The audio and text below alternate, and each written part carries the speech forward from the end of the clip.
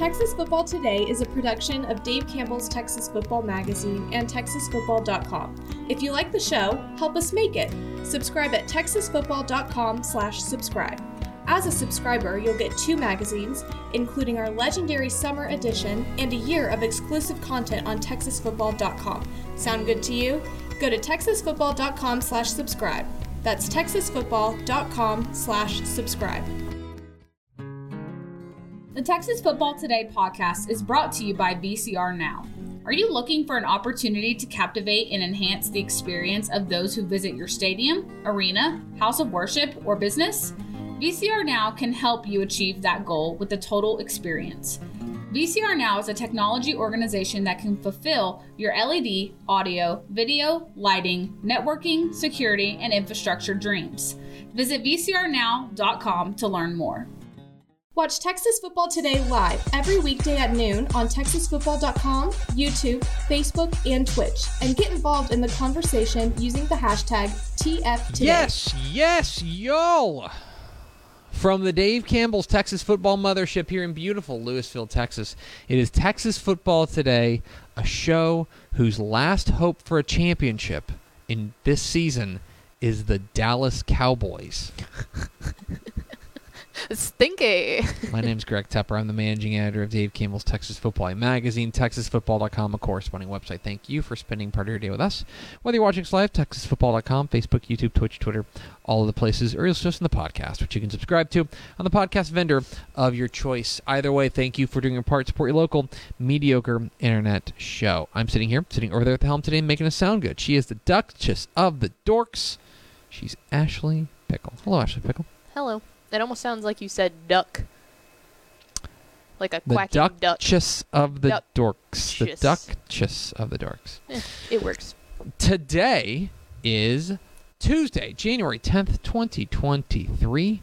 It is 317 days till Thanksgiving. Happy birthday to former Ranger 8 Paolo Espino. Episode 1522. On today's show, folks, we'll talk about last night. Stinky. Talk about last night. In the back half of the show, it's Math Tuesday. I hope you've got Math Tuesday. Do you have the video queued up? Oh, yeah, okay, dude. I've been waiting on this one. I thought about just playing it now so we can see it multiple times. We're going to dive inside the Texas high school football, the Dave Campbell's Texas football, high school football game projections and how they did in 2022, what we learned about them, what we can glean from them, the biggest upsets of the year. We'll talk about all that coming up here at the back half of the show here on Math Tuesday. But first, do we have first four through the door, Mademoiselle? We sure do. It was Zil0678. Yeah, boy. Never reveal your name. Never reveal your name. I never want to know what your name is. I don't want to know who you are. I want you to always be that weird screen name. I'm sure it's wonderful, but I don't know. But it's better to not know. Exactly. Nick Morton, Tony Blaylock, and Lyle Good. Welcome in, fellas or lady fellows. We'll never know. And I don't want to. It could be another unfeeling robot. We don't know. You know what? Part of me hopes. All right, Pickle. Let's talk a little bit about last night. So, it happened. I have gotten to the point where if it is an evening sporting event, okay, and I cannot lock in, like if it's an important evening sporting event, and I cannot lock in for the duration, I am DVR and catch-up guy. Okay? Yeah, it's nice. You can fast forward through the commercials. I am DVR and catch-up guy. And so last night, bedtime duty called. And first of all, 6:45 kick, huh? I get it's on the West Coast. I was just going to say, they did that so it wasn't a 9:30 kick in the East Coast. Make the East Coast suffer. They decided to live on the East Coast. Don't punish God's time zone. Also, a 4:45 local kick. Weird. Living in California must be weird. Like, just from a sports perspective. Like, living on the West Coast. Must be weird. Anyway. It's weird on either of the coast, honestly. Yeah. That's why we live here. In God's time zone. So, I did my bedtime duties and all that fun stuff. For my son, not for... For you. He was like 7:30, rolled around, and it's time to put on my jammies. Cleaned up the kitchen, stuff like that. And it got to be, it was probably Made about pudding. 8, No, that was post-game. Oh, okay. That was post-game pudding. Oh, okay. Got to be about 8 o'clock, little after 8, before I was like, cool, I can sit down, and I can now actually devote my attention to the national championship game. They've got about an hour and 20 head start on me, which is perfect because zoom through commercials, zoom through halftime, et cetera, et cetera. But first, were you staying off of social media at this point? Yeah, I was trying to stay off social media. Because that's the key to being DVR guy. You cannot hop on Twitter. So I have my phone charging in the other room, but I was like, okay, great. Before I sit down on the couch, I'll grab my phone. Mm-hmm. Not a text message from my brother. Oof. And my brother said something along the lines of... Assuming this is Matt. Yes, my older brother. Starting to wonder if this is going to be Alabama-Notre Dame. And, of course, that was a very famously a lopsided national championship game. And at that point, I was worried about our Fair Frogs. Because going into last night, if there was going to be a blowout pickle, I'm fairly certain we knew which way the blowout was going to go. It would have been truly a sports, dumbfound moment if there was a blowout that went the other way. If TCU just whipped them up and down the field, right? That would have been shocking. mouth drop. Shocking. Yeah. Absolutely. So, Georgia wins the national championship game, squeaks by with a 65-7 victory over TCU. And we knew going into the game that TCU was a pretty sizable underdog. Mm-hmm. And we knew, and with that, I think we knew, either saying it explicitly or feeling it implicitly, that the path to victory for TCU was going to be relatively similar to their path to victory over Michigan in the national semifinal, which was, you got to play great. Mm-hmm.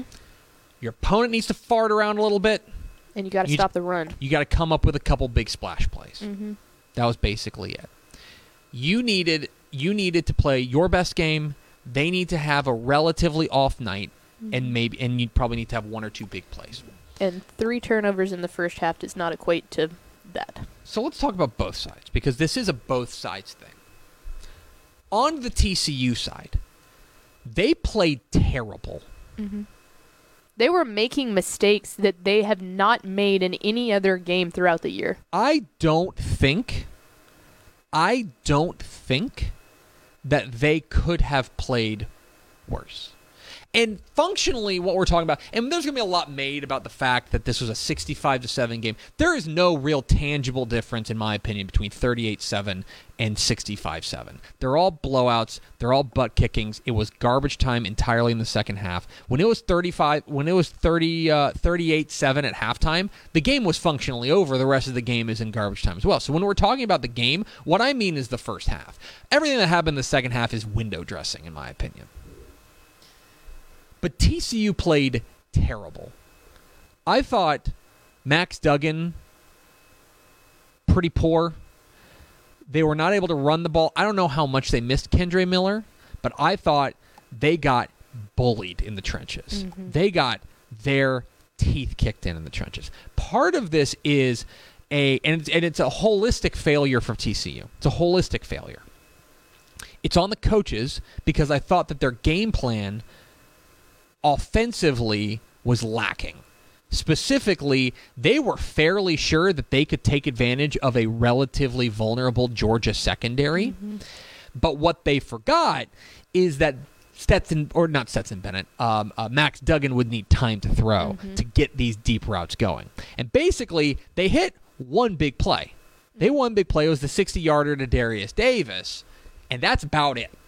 That's the entirety of it. They were able to do it once, and the rest of the time, Max Duggan was being harassed in the backfield, and any sort of deep shots they were looking to take were not there. And then at that point, they smell blood in the water, and they go from there. So, and then that's the offensive side. The defense, I probably don't need to tell you, horrifying last night. It was really, really bad. And I think number one happened, and you can go roll back the tape on our preview episode when we were talking about this game, and we said that both of our largest concerns was them stopping Stetson Bennett on the run, because we know that he can pass it, and the secondary got absolutely torched last night. As much as we blew up how good that secondary was, they looked confused. They looked like they played scared. It was very, very disappointing to see how the secondary played. But I think that we hit the nail on the head that the way that Georgia was going to destroy them, if that was to happen, was going to be allowing Stetson Bennett to get out of the pocket and just run past him. And Yes. he did that time and time and time again. That first touchdown when he ran it in, I was going, oh, God. The defensive line got clobbered. And Stetson Bennett, nobody came within 5 yards of him. He could do whatever he wanted. And the secondary just didn't match up, plain and simple. Part of that is that there was no pressure, and so if you've got 8 seconds to throw, you're going to be able to do whatever you want. But they couldn't stop the run. So that's part of it. Okay, part of it is that TCU played terrible. I don't know that they could play a worse game. Let's also give a lot of credit to Georgia, who I don't know that they could play a lot better than that. No. That was, I count, basically, again, we're talking first half because that's when the game was A game. Second half is basically just an exhibition. Recess. I count in the first half 2 genuine negative plays.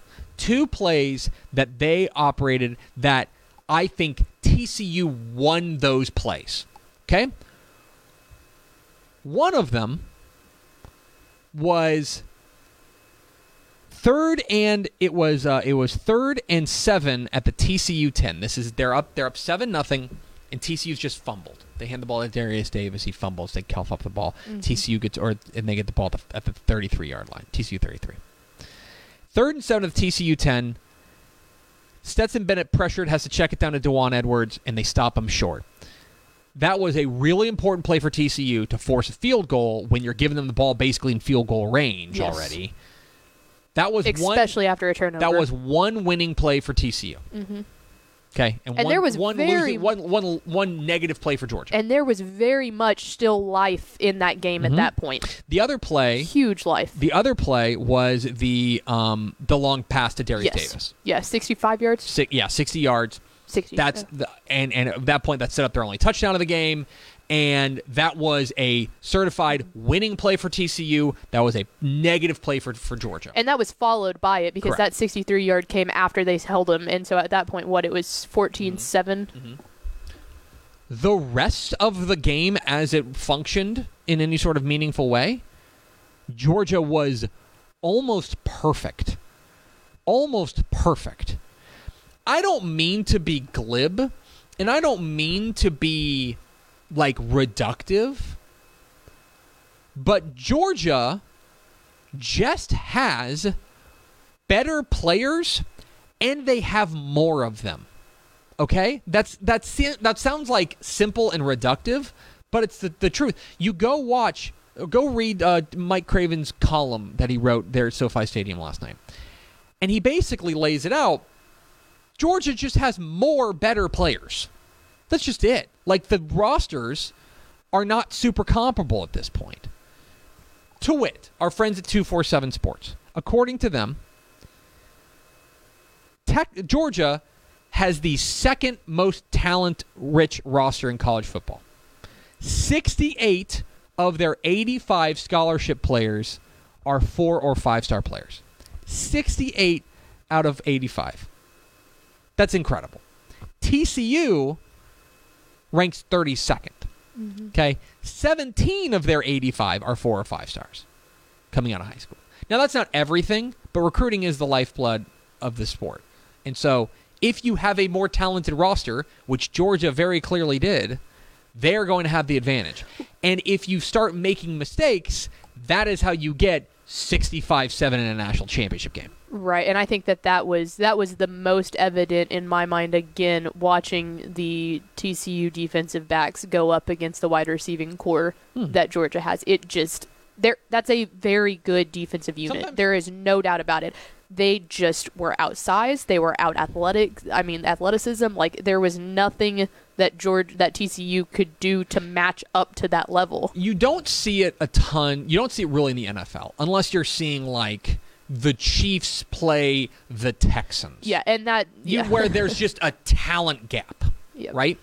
There's just, and I'm not trying to insult TCU, just the truth. I think this says more about Georgia than it does about TCU. Yeah, well, they're just on a they operate in a different universe. Yeah, and I think that you can compare them to almost anyone. I mean, Ohio State played them really, really well. There's no denying that, but you can compare them to almost any other team. But Ohio State's in that echelon too. Yes, that's what I'm saying. Like, it's not just this isn't a TCU thing. I think that you could put them up against a name brand like Texas, and they would still out-tout. Like, the talent gap would still be huge. This is like here, and then the field is basically what this ranking is. That shows to me the gap between what is functionally, and we can talk about whether or not that's a problem for college football, but the haves and the have-nots. Yeah. Right? And you saw that on full display last night. Can I tell you what I thought was the biggest play of the game last night? Yeah. Norm Hitchcock does this on the ticket all the time. He's like, 5 key plays you might have missed. There's 44 seconds left in the first quarter. It's 17-7. Mm-hmm. Georgia's just gone down and scored. Mm-hmm. But TCU is driving. Okay? 10-yard run for Amari DiMercato, first down to the 32. 7-yard run for Amari DiMercato to the 39. 10-yard pass from Duggan to Jared Wiley right down the seam, first down. That was midfield. A really good one. Really good play. They're midfield, and they're driving. They're driving. And on 1st and 10, Max Duggan gets sacked, and he gets crunched by Mykel Williams. Yeah, I kind of audibly gasped on that one. Gets crunched. Loses 8 yards. And at that point, the game, we didn't know it then, but the game was over. Because that sets you up into 2nd and 18. And you're just not going to convert a lot of 2nd and 18s. You're already down 10. Sure enough, they end up punting 3 plays later. Georgia goes on an 11-play drive to make it 24-7. Max Duggan throws a terrible pick. Touchdown, terrible pick, touchdown. It's 38-7 at halftime, and the national championship game is over. That sack was functionally the end of the ball game. And I thought that it was a credit, again, to the Georgia defensive line, which dominated this game. They dominated this game. Yeah, it was scary to watch. There's going to be, one more thing before we leave. And we can talk more about this over the course of the week. It's the offseason, and now we got plenty of time. But one more thing before we leave. There was this, notion last night on social media. And I think a lot of people just want to roast TCU. Baylor fans want to roast TCU. People who don't like TCU want to roast TCU. Do what you want. But there was this notion last night of people who are like, this is why Alabama should have been in the playoffs. Or any of these other teams, these other teams would have given them a better fight. Would have given Georgia a better fight. And maybe that's true. I do wonder, and Sonny Dykes said it going into halftime, he goes, I think we came out pretty wide-eyed in this game. And I think it showed at times. I think they looked like the moment was too big for them. But I would caution you against kind of going down this path of, this is why you just got to keep Alabama in, or these blue bloods, or anything like that. Because what you're functionally saying is that we should rule 120 teams ineligible for the national championship. From the word go. We should just say, yours not good enough. Right? That for TCU, a team that went through the regular season undefeated, lost an overtime game to Kansas State in the Big 12 championship game, then beat the unbeaten Big 10 champion. What you're saying is that's not good enough for them to be in the national championship. And that strikes me as a really nihilistic view of college football. Now, we can talk about the warts that college football has. I think there is this huge gap between the haves and the have-nots, but that's just kind of the way that the sport operates. We can talk about that. There's plenty of time in the offseason. But I think this immediate knee-jerk of going to, shouldn't have even been in the playoff. Well, I think that you need to zoom out on that and think about what you're really saying with that, because what you're saying is that it doesn't really matter what these teams do. They shouldn't have a path to the playoff, which is, in my opinion, again, wrong-headed and relatively nihilistic about, it's very eat Arby's. of college football. Well, and that's the other thing is those people that we're saying that are typically the same people that turn around every single year and say, I'm so sick of seeing Georgia and Alabama in this thing. I'm so sick of seeing this. And it's like, yes, in order for that to change, you have to make it to where people like TCU can get in there, because even though they went out there and they got stomped on last night, nothing is ever going to change if they don't even get to that point. The momentum that TCU, like you said, the lifeline of this whole sport is recruiting. The impact that's going to have solely because they made it to the championship is going to make those ripple effects that will then eventually lead to where there are competitive games with other people other than Alabama and Georgia. But if you allow those two teams and the Michigans or the Notre Dames or the little conglomerate of 7 or 8 teams that are always in it every single year, if you allow them to be the only people to ever make it, that gap is never going to close, ever. You're spot on. That's it. That, like, what you saw last night was ugly, but it's a ripple effect. That is how you welcome more teams into the party. It's not always pretty, obviously not, and TCU played like butt, and Georgia played incredible, but the only way that we are going to have a more equitable sport is to continue to keep the door open, that, and at least to theoretically, that you can earn your way into winning a national championship. It hasn't, that to me is an important part of this conversation that maybe is going overlooked, and I want to make sure that we're not kind of diving into nihilism of like, it just doesn't matter, because it does. Yeah, because think about the 2 semifinal games we got. Both of them were outstanding games. This one might have been a stinker, but if you keep chipping away at that, eventually you're going to have a playoff that's actually fun to watch the entire way through, because it hasn't been like that in any of the years past. Congratulations to Georgia, national champions. It's a great season for TCU. It's going to sting for about a week, but in about a week I think they'll look around and say, man, we played in the national championship game. And that was pretty cool. Anyway, that closes out the college football season. And really, again, all that's left is the Cowboys. Sticky.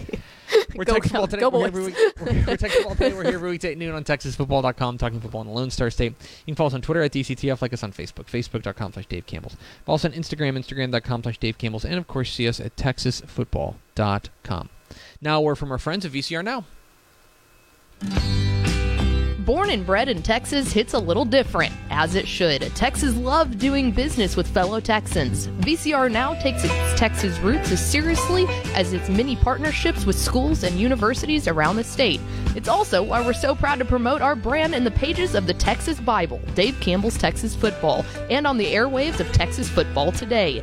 Driven by producing quality broadcast video, state-of-the-art audio, and LED video scoreboards at affordable prices, VCR Now makes sure to listen to your needs in its athletic department before recommending the next best steps. Building great products is our business, and it's our focus on building meaningful long-term partnerships with our clients that sets us apart. From our 24/7, 365-day help desk, the training lab in our hometown of Red Oak, or our sports marketing business plan that puts money back in the hands of our athletic departments we support, VCR Now is built to last. Reach out to us today at info@vcrnow.com or by calling 855-GO-VCR-NOW. Again, that's info@vcrnow.com or by calling 855-GO-VCR-NOW.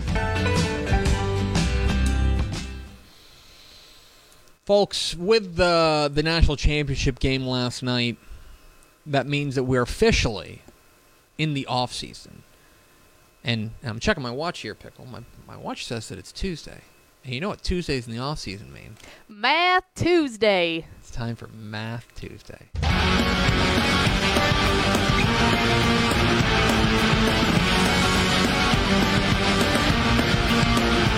Math Tuesday. It's Math Tuesday here on Texas Football Today.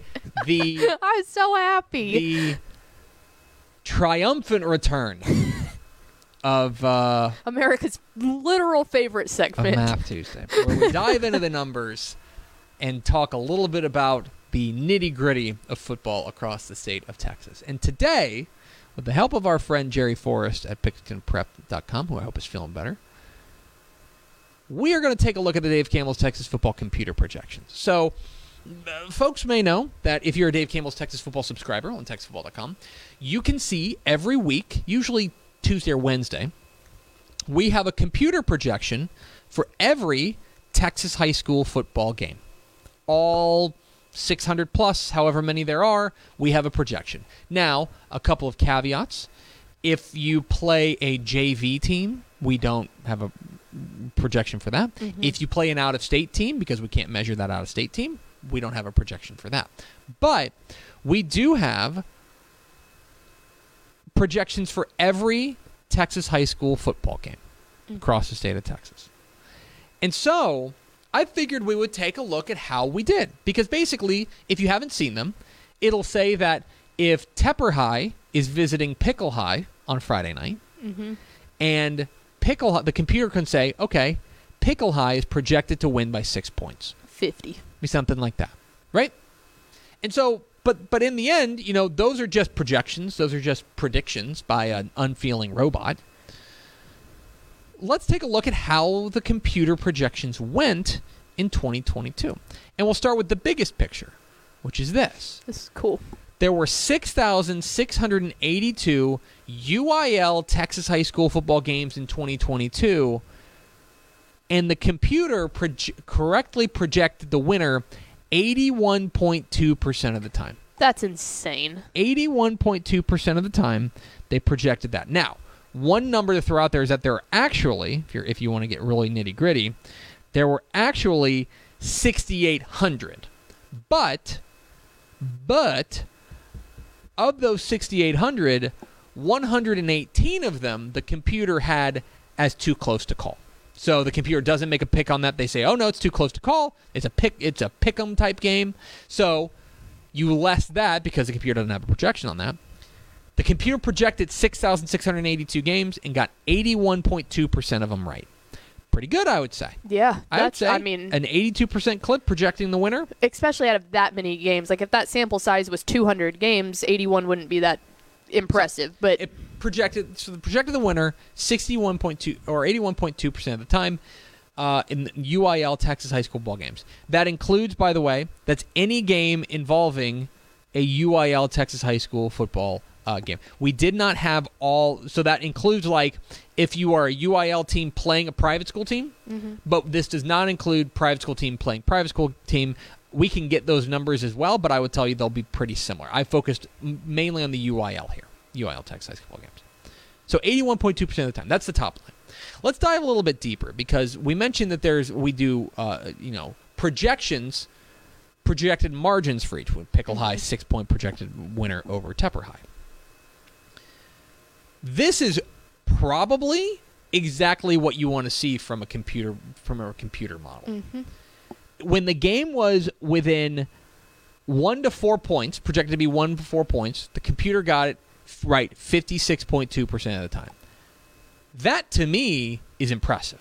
Yeah, because what you're saying is that it's a literal coin flip, and the computer is kind of sniffing out who should win that game. Yeah, anything over 50% is really impressive. Yeah, right. Should be. Right? 56.2. As you zoom out, if a team was projected to win by between 5 and 9 points, they got 67.5% of them right. Okay? More than 2/3 of them right. If you're projected between 10 and 14 points, 10 points to 2 touchdowns, 76.8% correct. It keeps going up. Between 15 and 20 points, 82.6%. And if you were projected to win by 21 points or more, the computer predicted it right 98.7% of the time. Darn near perfect. Okay? So basically, if the computer projects you to win by 21 or more points, you can almost take it to the bank. But you couldn't always take it to the bank, Pickle, because what we always hear every week is about the big upsets, right? So according to the computer projections, here were the biggest upsets of the year. In week 2, Winters beat El Dorado 18-12. Winters was projected to lose by 45 points. That is the largest margin largest underdog to win a game this year. In week 3, in the 6-man ranks, Whiteface beat Turkey Valley 64-50. Whiteface was a 41-point underdog in that game. Now, one thing to keep in mind, I think it's really interesting. You see these things early, right? You see these, especially all three of these are early in the season, right? In the end, that ended up not being all that much of an upset. You see, because Whiteface ended up being a lot better than we thought, 9-3. Turkey Valley ended up being 5-5 and actually missing the playoffs. So that actually is not all that. In hindsight, it's not that surprising, knowing what we know. But early on, the computer was still very in love with Whiteface or with Turkey Valley. Didn't know a ton about Whiteface, and sure enough, they spring the big upset. I was going to say it's crazy that you look at the biggest regular season upsets and you see that they were all within the first 3 weeks of the season. That's the thing. Which really shows the accuracy of once you get a little bit of sample data. Once you get more it data. really does figure it out. And then you see in week 1, the big upset in week 1 was Crockett beating Marlin 48-31. Now, the computer doesn't know that Marlin was a preseason darling for us. We really liked what Marlin had. They ended up going 7-5. They didn't know that they lost Darian Gillette. They didn't know they lost Darian Gillette. But Crockett ends up going and winning as a 40-point underdog. And so those were the 3 biggest upsets of the regular season. But you mentioned, Pickle, that those were early in the season. Early in the season, while the computer, a lot of it's based on preseason. It's all based on preseason projections at that point. Yeah, Marlin right? was a state semifinal team It was last a team year. we thought was going to be really good. Those were the biggest upsets in the regular season. But then you get to the playoffs, and at that point, the computer has a lot of data. It's got a full season worth of data. That doesn't mean there's not upsets in the playoffs. These were the 4 biggest upsets in the playoffs. 4A Division I area round. Madisonville 9, Belleville 3. Madisonville was a 28-point dog in that game. And I remember we came in here after that on Monday and were like shocked. Oh, yeah, because Belleville not only... The one thing that the computer definitely loves is dominance. Yes. And that's something that Belleville had. They were mulling over people. Yes, they absolutely were. Lakey 39, Leverett's Chapel 39-35 in the bi-district round. Lakey was a 28-point underdog in that one. Remember, that was a Leverett's Chapel team that had been cruising. They'd won 9 straight. They'd looked really, really good. But in the end, they had a win over Oakwood, which was really their signature win. But in the end, they get in the playoffs, and Lakey, who entered the playoffs at 5-5, they end up, I think, by virtue, in a lot of ways, you start looking back at how did this happen. Well, Lakey played a hellacious schedule. Lakey played Erie County. They played Medina in district play. They played a couple really good private school teams in San Antonio Town East Christian and Bulverde Bracken Christian, and lost to those 3 teams. But they're all close, and maybe we should have seen that coming, but Lakey pulled a big upset. Going back to 4A Division I, you remember El Paso Riverside was a real kind of sexy pick there in 4A Division I Region 1. Big Spring made short work of them in the first round of the playoffs, beating them 38-35. That's a typo on my part. 38-35. Big Spring was a 26-point dog in that game. 26-point underdog in that game was in Fort Stockton. They went out and they took it to them. 38-35. 26-point underdogs to get the win there. The other one, 3A Division II regional final. If you thought Harmony beating Newton was a huge upset, you're right. You're correct. Harmony was a 24-point underdog according to the computer and was able to pull out the victory. So those are the 4 biggest upsets of the playoffs there, when the computer had a lot of data and understanding how things work. If you are interested in the if you look at the state championship games, and let me see if I can pull this up. Do this real quick. I've got a spreadsheet of all the games, thanks to our friend Jerry Forrest. The computer had 3 games that were too close to call: Hawley Refugio, South Oakland Port Neches Groves, and Duncanville North Shore. Kind of your mileage may vary on all 3 of those. I was gonna say, Duncanville North Shore was obviously it lived up to a coin flip hype.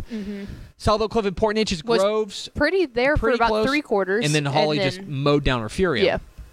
Yeah. It got 2 of them wrong. China Spring, it picked Bernie over China Spring by 5. That ended up being incorrect. And then it picked Mart over Albany by 7, and that ended up being incorrect. But it got the rest of them. Right in all of those. So Those are, so I guess the theoretically will go 7, 2, and 3. Essentially, is the way that it broke in the state championship games. So there you have it. A dive into how the Texas high school football game projections on TexasFootball.com did. In the end, I look at the top line, 81.6%, and I think that's pretty darn good. I do too. I think you take that pretty much every day and 6 times on Sunday. Yeah, because you've got to remember too. One, the computer cannot understand, like, they don't know about injury. It doesn't know about injury going into it. So I think that plays a huge factor. And then two, especially when it gets to the playoff times, the fact that the margin of victory, like, we want upsets in the playoffs. Like, we would be sad if there weren't those upsets in the playoffs. So to see the margin of victory not be near as much as it was in week 1 when it was a 40-point loss, like, it definitely shows the progression of how it really starts to figure stuff out. And that's the thing. You're exactly right. The mark of in my opinion, a computer system that we're looking for is the more data it gets, the more accurate it gets. Mm-hmm. And so maybe what I'll do next is I'll go week by week and figure out what the accuracy was each week. Theoretically, it should be a relatively straight line going up, and just get more accurate as it goes on. Obviously, weird things happen because it is Texas high school football, but that's what I'd be interested. I might break that down right next with the remainder of my free time here today. So there you have it. Math Tuesday. Math Tuesday. Now let's go over to Ashley Pickle for America's second favorite segment, Final Thoughts. I wanted to throw out a comment that Step put in that is a really good example of this. We were talking about how obviously the playoffs, like there being a smaller point margin differential in the playoffs, even with games that we think that are going to be, fairly blowout one-sided that don't end up that way. He said that's why Stanton and Childress in 2021 was so massive, is because they were a 40-point favorite, and we don't usually see that. Like, the cap is usually 26, 27, maybe 30 ever in the playoffs. The fact that we saw the 40-point blowout was shocking. Yeah, exactly right. And so when you do get those, and it seems like we get about 2 to 3 every year. Which is great, because that's what we want. That's fun, right? That's why we want, like, March Madness, right? You want that 16 seed, man. Yeah. But when it happens, it is kind of a Haley's Comet type situation. So there you have it.